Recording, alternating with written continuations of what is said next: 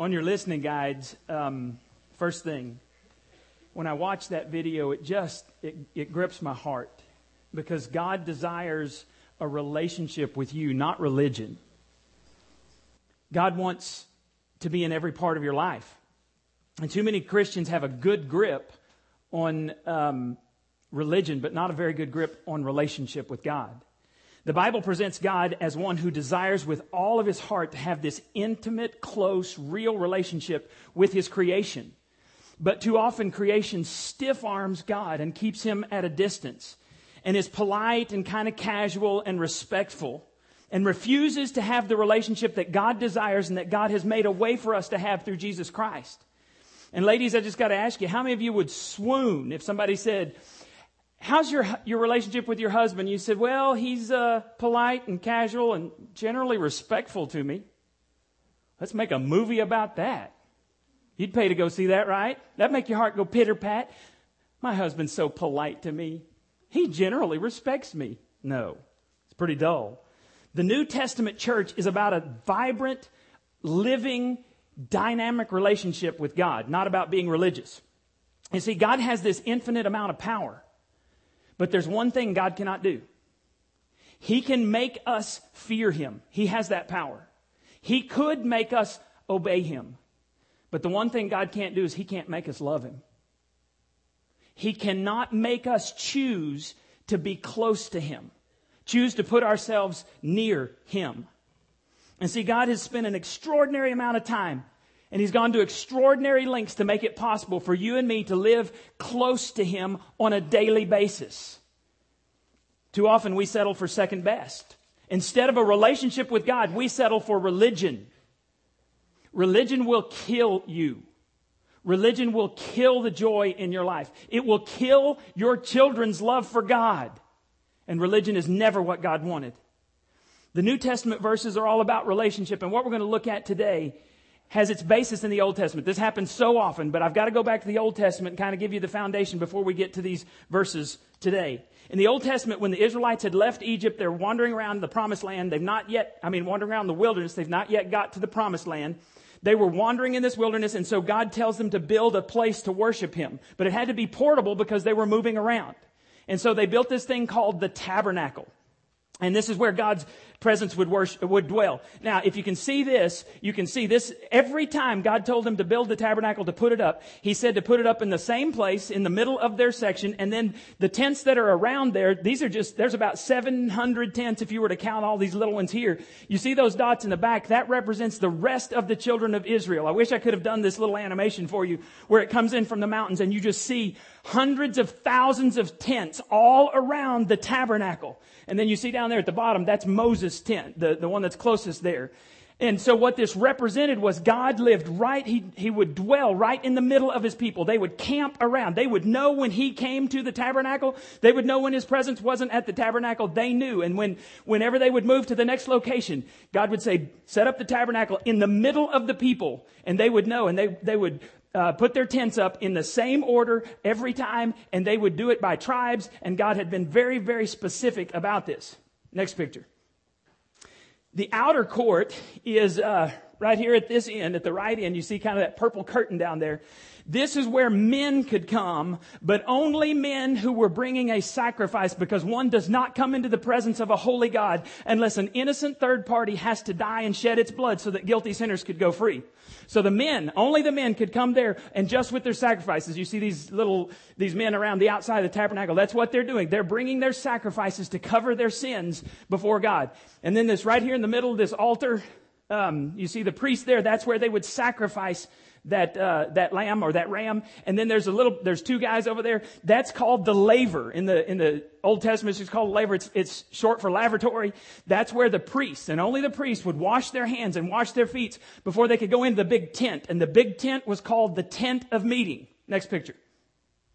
Now in this picture, you can see inside the tent.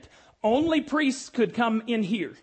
And you see them doing their jobs. And this is the common priest, not the high priest. Only the common priest could come in here. And you'll see the candles there. That's called the lampstand. You'll see the place over there. There's some show bread, SHEW bread. There's some things that they do with that. And then this little candle by itself back there, that's the altar of incense. The priests would go in, carry out their duties. Only the priests were allowed to do this. And they had to light the incense. That was to represent the prayers that would go up to God. And now, next one. Now, you see the pictures of the lion with the wings on it. That's called the veil in the temple.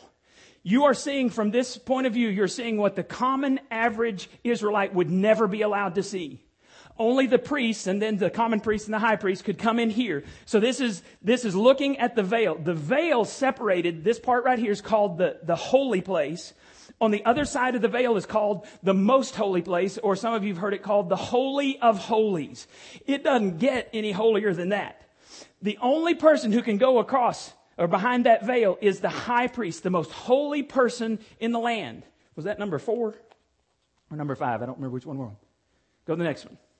So that's just another picture of it as you see. No common priest would dare step beyond that because you would die. If you come into God's presence, you're not the high priest, you would die. Now, go back to number 3. So now the high priest, you can see him there in the middle. He's the one holding his hands up like this. On the Day of Atonement, it's the only day he could walk into the presence of God in the Holy of Holies, the most holy place. He had to offer a sin offering for himself. An innocent third party, a lamb, had to shed its blood to cover his sin so that the guilty sinner could go free. And then he had to offer all of these sacrifices for the sins of the people. So there were like 13 burnt offerings and 4 sin offerings. Then he had to do all these elaborate washings. At one point he has to take off his royal robes and he has to wash, and then he has to put the royal robes on. If he does everything right, he gets to go behind the veil into God's presence and represent the millions of people who are camped around this tent. Now, what they would do is they would put a bell on his ankle and they'd put a rope on there. Because how many people get to go in the presence of God? 1. How many times a year does he get to go in the presence of a holy God? 1. And then only if he's done everything right. So they would put this bell on his ankle so that while the dude's walking around, he's going ding, ding, ding, ding, ding, ding. You know, and I was talking to Rachel about this because she didn't get in here today. She was like, Daddy, tell me what you're going to preach about because I'm working. So we were talking about this. She said, man, if I were that priest, I'd be shaking that the whole time, letting them know I'm in here, I'm alive. So he's walking around. If the bell quit and it went for a long period of time, they figured the dude was dead. Because he didn't do something right to come into the presence of a holy God. And since only the high priest could come in, and only on the Day of Atonement, and only if he'd done everything right before he comes in the presence of God, it's going to be a whole another year before anybody could go in and get the dead body. So just a practical thing, they'd pull his dead body out. All right, it's a big deal. This is very, very serious. The veil was the barrier between common people and a very uncommon, holy God. It was there for their protection. It was to protect normal people, normal priests, and then this whole elaborate ceremony was to protect normal people from God. And this system went on for thousands of years, all the way until they got into the Promised Land and they built the temple in Jerusalem and they had a permanent place. They would still go through this whole elaborate system. One person, the high priest, the most holy person in the land, would have to do all of these rituals before he could come in the presence of a holy God. And then on the day that Jesus died, he was the ultimate sin sacrifice, the ultimate innocent third party to shed his blood so that guilty sinners could go free. The moment he died, we're told that the veil was ripped in two from top to bottom. That's very significant because it indicates that God had finally torn down the barrier between common people and a holy God. So in one fell swoop, on the moment that Jesus Christ died, God wiped out 4,000 years of a system of worship, of a system of religion. Just gone like that. Why in the world would he do it? That's how we come to our verses today. If you have your Bibles, you want to follow along. This is in Hebrews chapter 10. We're going to start in verse 19. We're going to read several verses. The writer says, and so, dear brothers and sisters, we can boldly enter into heaven's most holy place because of the blood of Jesus. He's referring to the Holy of Holies. Everyone who's hearing this is remembering the most holy place, whether in the temple or if they've read about it in the scriptures of the Old Testament, the most holy place. This is a startling statement because an average Hebrew would never even dream of seeing the holy place, let alone the most holy place. And the writer says, we can boldly enter heaven's most holy place because of the blood of Jesus. And by his death, Jesus opened a new life-giving way through the curtain into the most holy place. And since we have a great high priest who rules over God's house, let us go right into the presence of God with sincere hearts, fully trusting Him. For our guilty consciences have been sprinkled with Christ's blood to make us clean, and our bodies have been washed with pure water. Let us hold tightly without wavering to the hope we affirm, for God can be trusted to keep His promise. Let us think of ways to motivate one another to acts of love and good works. Now, I like to give you different translations, very easy to understand translations. This one kind of misses it here, because really what these verses mean right here when it says, let us think of ways to motivate one another. The original word was, let us kick each other in the rear. Spur one another. The idea was the spurs that you kick a horse with to get it to do what you want it to do. Let us figure out ways sometimes to kick each other in the rear so that we'll do what's right. We'll do what's good. Some people have gotten out of the habit of meeting for worship. What was that? A what of meeting for worship? A habit. The Bible says it's supposed to be a habit. Some people have gotten out of the habit of meeting for worship, but we must not do that. We should keep on encouraging each other, especially since you know that the day of the Lord's coming is getting closer. Now, in just your lifetime, has the world around us gotten better, more peaceful, or has it gotten worse? Worse. The Bible says it's going to keep getting worse until the day that Jesus Christ returns. And then He's going to remove all of the Christians from the world, and then it's really going to get bad until He finally comes and establishes a new heaven and a new earth. Now, in these verses, He says that Jesus is our great high priest. What is it that makes Him great? A couple of things.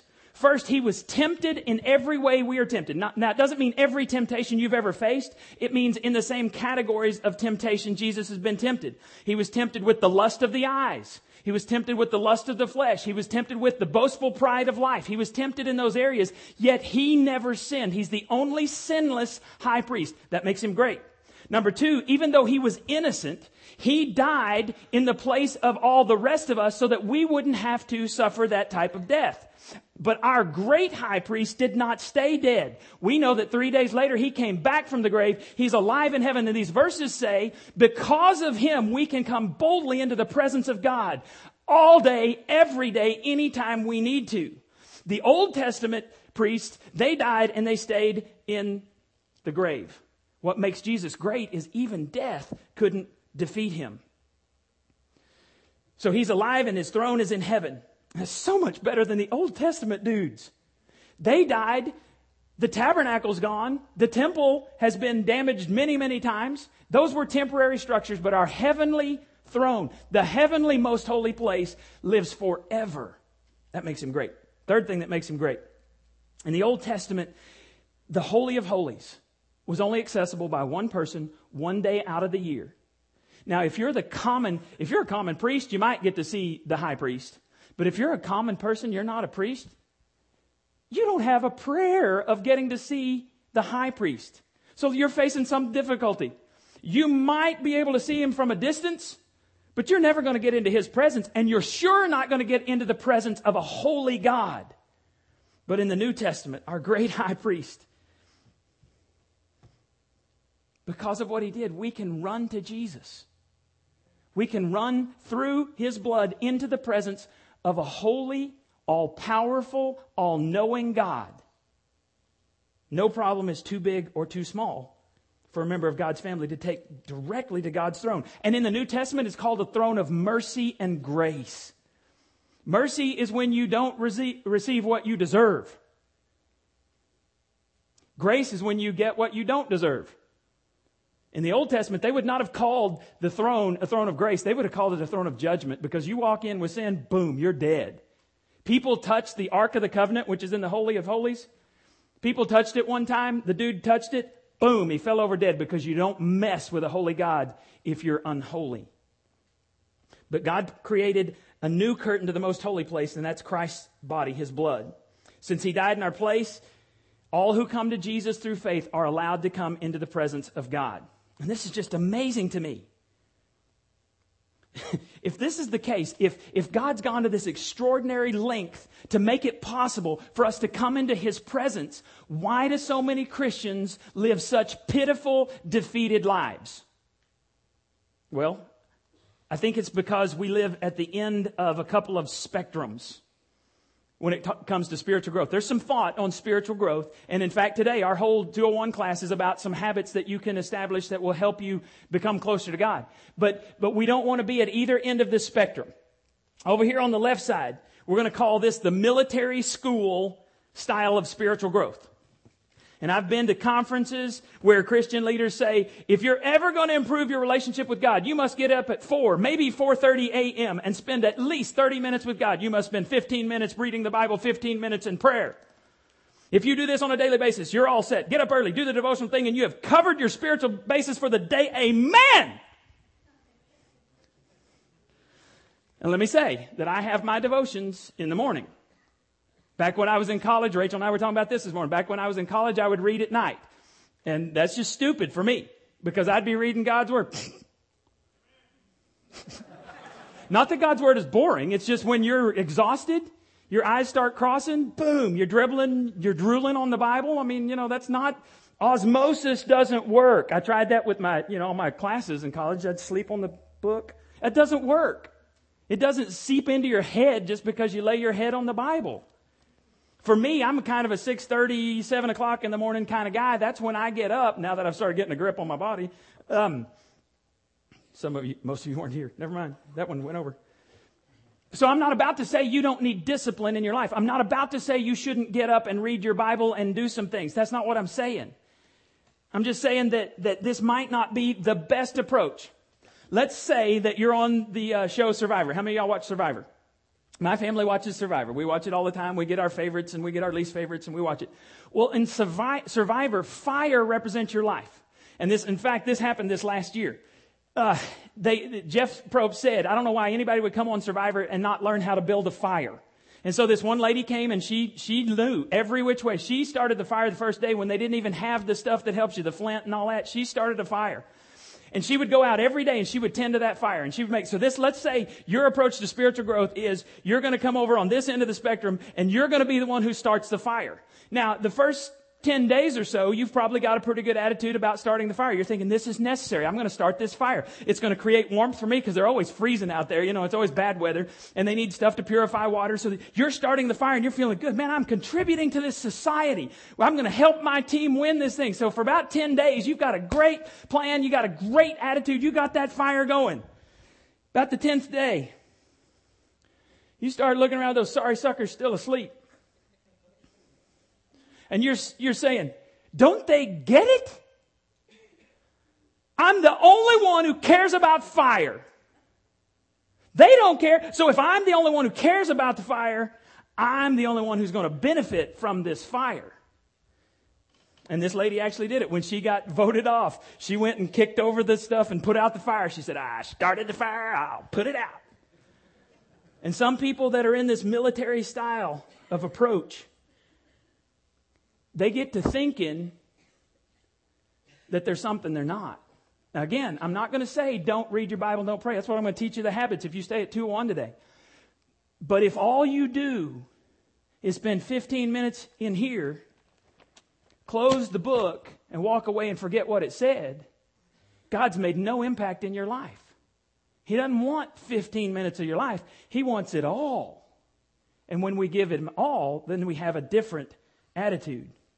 If you're not careful with this approach, just because somebody says you need to read your Bible every day, just because it'll become monotonous, mechanical, and boring. And then if you don't do it, what happens? You start to feel guilty. And then we had this in our Experiencing God classes. Any of y'all get behind on your Experiencing God studies? Because it was a lot of stuff. Anybody get behind? Nobody wants to admit it. And what did you feel? Guilt. And if somebody else was doing it, and see, if you're not careful when you're this approach, you want other people to know what price you've paid to become the spiritual giant you are. Well, when I was in God's Word this morning at 4:30, about 4:33, the Lord spoke to me and said, "You're living in sin." And people go, 4:30? Oh, I could never do that. And God says the moment you begin bragging about how far along you are spiritually, you've lost any benefit from God. If you do something to be seen by men, God says that little applause you get, that's all you get. So I'm saying the military school style Although we need discipline in our lives, that might not be the best approach. Let's go to the other side of the spectrum. This is the when it's convenient style of spiritual growth. These folks seek out spiritual growth when they feel like it. They attend church if and when they wake up on time. They read their Bibles when they feel like it. They pray when there's an urgent need. Or they want others to pray for them when there's an urgent need in their life. But these people say, I really get more out of sitting in the forest staring at a tree for an hour than I do from going to church. Any set schedule or any type of discipline is offensive to these free spirits. Don't put your shackles on me. And this makes as much sense. Okay, over here is the build a fire, and I'm great because I build the fire. Over here is, sure wish that fire had started itself. Man, I'm cold. Where are those other suckers? Why didn't somebody come take care of me? Because I'm not about to take care of myself. Why didn't somebody else pray for me? Why didn't somebody else go to church for me? Why didn't somebody else get baptized for me? Because I'm an infant and I need somebody to do it for me. Problem with the when I feel like it is you never feel like it. So there's got to be some type of happy medium. The problem with those folks over here, these folks over here become hard-hearted, shriveled, proud. These folks over here, they never give to the church. They never serve. I wouldn't seek their advice on anything in my life if they were the last people on the planet, because there's no wisdom there if it doesn't come from God. And these people get discouraged, and I've never met somebody on the when it's convenient side who ever grew spiritually, ever. And 99% of them will eventually turn their backs and walk away from God. So there's got to be some type of happy medium. That's what we're going to call the creative relationship. Creative relationship. Now, just think of it this way. I try to give you images. Have y'all ever seen a car tire or maybe a motorcycle tire that's overinflated? Because the Bible says that knowledge without application puffs up, or knowledge makes us proud. So the military school style, it's the overinflated tire that's about to pop. And have you ever seen it? I mean, I love Mythbusters. Dude, I love it when they blow stuff up. I want the job. We were talking about this the other night, a bunch of guys. We just want to shoot something. We just want to blow something up. I mean, And we even talked about doing our own Mythbusters things, and it'll be in the headlines. Half of church perishes in fire. We'll go out with a bang, right, guys? But this side, when all you do is gather knowledge, when all you do is put it in and you never give out, you get puffed up like an overinflated tire. And what's going to happen to that overinflated tire eventually? I had to stick one of those little things that goes down in the sewer pipe. This goes on the end of your water hose. And it's about this big around when you stick it in the sewer pipe. And then when you turn the water on, it goes, and then it gets enough water pressure that it blows out whatever's in your sewer line. It's a great topic right before lunch. And so anyway, last night I had to go do this, and I stuck it down in there, and I don't know if it was just cold because it had been laying outside, but I stuck it down in there. As soon as I turned the water on, it goes, boom. And so not only do I have the clog in there now, half of my little balloon thing is blown up in my sewer. And I started thinking about how useful my little tool is now that the end is blown off of it. It's useless. And in the kingdom of God, someone who has all knowledge but has no grace and love and mercy, someone who is the Antichrist, is to have no mercy, no grace, no love for anyone else. But man, I can quote Scripture. You're useless in the kingdom of God. And the person that's over here on this side, when I feel like it, when and if God ever moves me, then I might decide to grow spiritually. You're useless in the kingdom of God. The creative relationship is, I'm different than you are. Because see, I've read all of these books about how to grow spiritually, and I've tried everybody's approach. And I hated them. And I'd try them for a while and then I'd throw them out. And some of you have been like that. Some of you have tried all these different approaches. In my relationship with Janie, the more creative I am in showing her how much I love her, the more our relationship grows. That only makes sense, right? I get up and I read my Bible. But if I ever get in a rut, I vary it. Maybe I go read my Bible at a different place. Maybe I walk around the neighborhood and I pray out loud. Or I go sometimes when I'm really seeking God's advice, I drive out to Lower Lake and I sit there and I cry out to God. Because that's just a special place for me. God, that's where we decided to start this church, was at Lower Lake. Janie and I sitting there 8 years ago. And so the creative relationship says, if I feel dry, it's not God's fault, it's my fault. Because I think we got to stand up today and say that my relationship, your relationship with God is exactly where you want it to be. What are you talking about?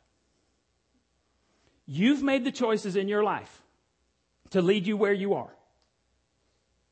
You stand before God and will answer for what God has told you to do or what you've not done. You will answer to God by yourself.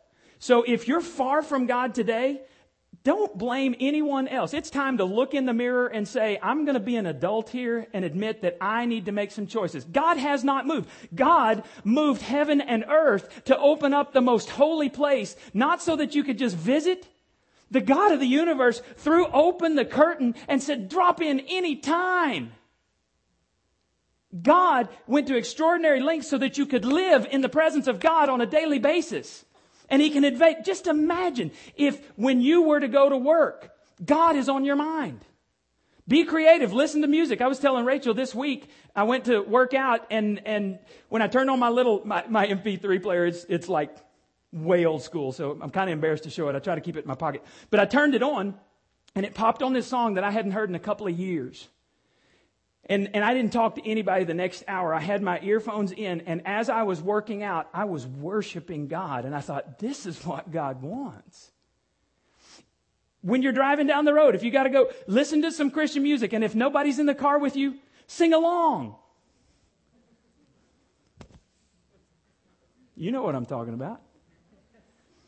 Creative relationship. There are some basics. If you're not in God's Word, you can't know 95% of God's will for you. So you're running around. If your GPS only knew 5% of the roads around, would you depend on it? No. 95% of what God wants you to do in this life is already written. You don't discover the other 5% until you get in here and you get in this close relationship where you live with God, where you dwell in His presence on a daily basis. So if you want to get a grip on your spiritual life, here's the bottom line. Today you need to make some decisions where you will connect with God and with other believers for encouragement, sometimes for a kick in the rear,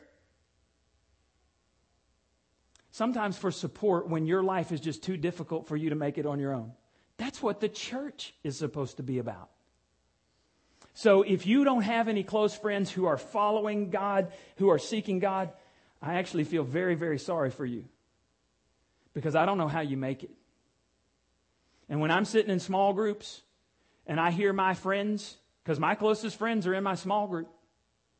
When I hear my friends pour out their lives to me and we stop and we pray, I believe God moves heaven and earth to help them make it through something difficult. But the choice is yours. Yours. Choice is yours. You are as close to God right now as you choose to be. So maybe some of you need to take a step closer today.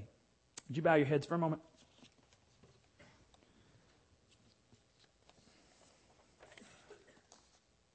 God, I want to be what you want me to be. And as painful as that process might be, I'm willing. And I think there's a whole bunch of people that deep in their hearts in this room want to be who you want them to be because they've tried life their way. And honestly, it's not working very well. So God, help us make some choices today to move towards you. I pray in Jesus' name. Amen. Take your registration cards if you would and fill those out for me. Next week, we're starting small groups. And so some of you need to choose to get into small groups. We just had 29 ladies go on a ladies retreat. They had a blast. Even the ones who didn't want to go because they're the shy wallflower types, you had fun, didn't you? I know. I heard the stories. I almost didn't go, but I'm so glad I did. We have Celebrate Recovery. Next week, we're going to have a table out back where we have information on every small group coming up. So the Song of Solomon study, Celebrate Recovery. There's a men's study studying Ecclesiastes about a life well lived. There's going to be a Financial Peace University study. There's all kinds of things coming up. We're going to have those tables out there next week where you can get some information. Be praying about Porn Sunday. And be thinking about who God wants you to invite. I'd love for this place to be completely packed out. We can even have some folks out in the living room for overflow. That would be an incredible demonstration of God's power where the enemy has a grip. And so what we're praying is that God will begin destroying some of those strongholds. On your cards, if you turn that over on the back, I want you to tell me maybe which style, because I always have you write something down. Did you try the military style? Did you try when it's the convenient style? If you're ready for the creative relationship style, write that down.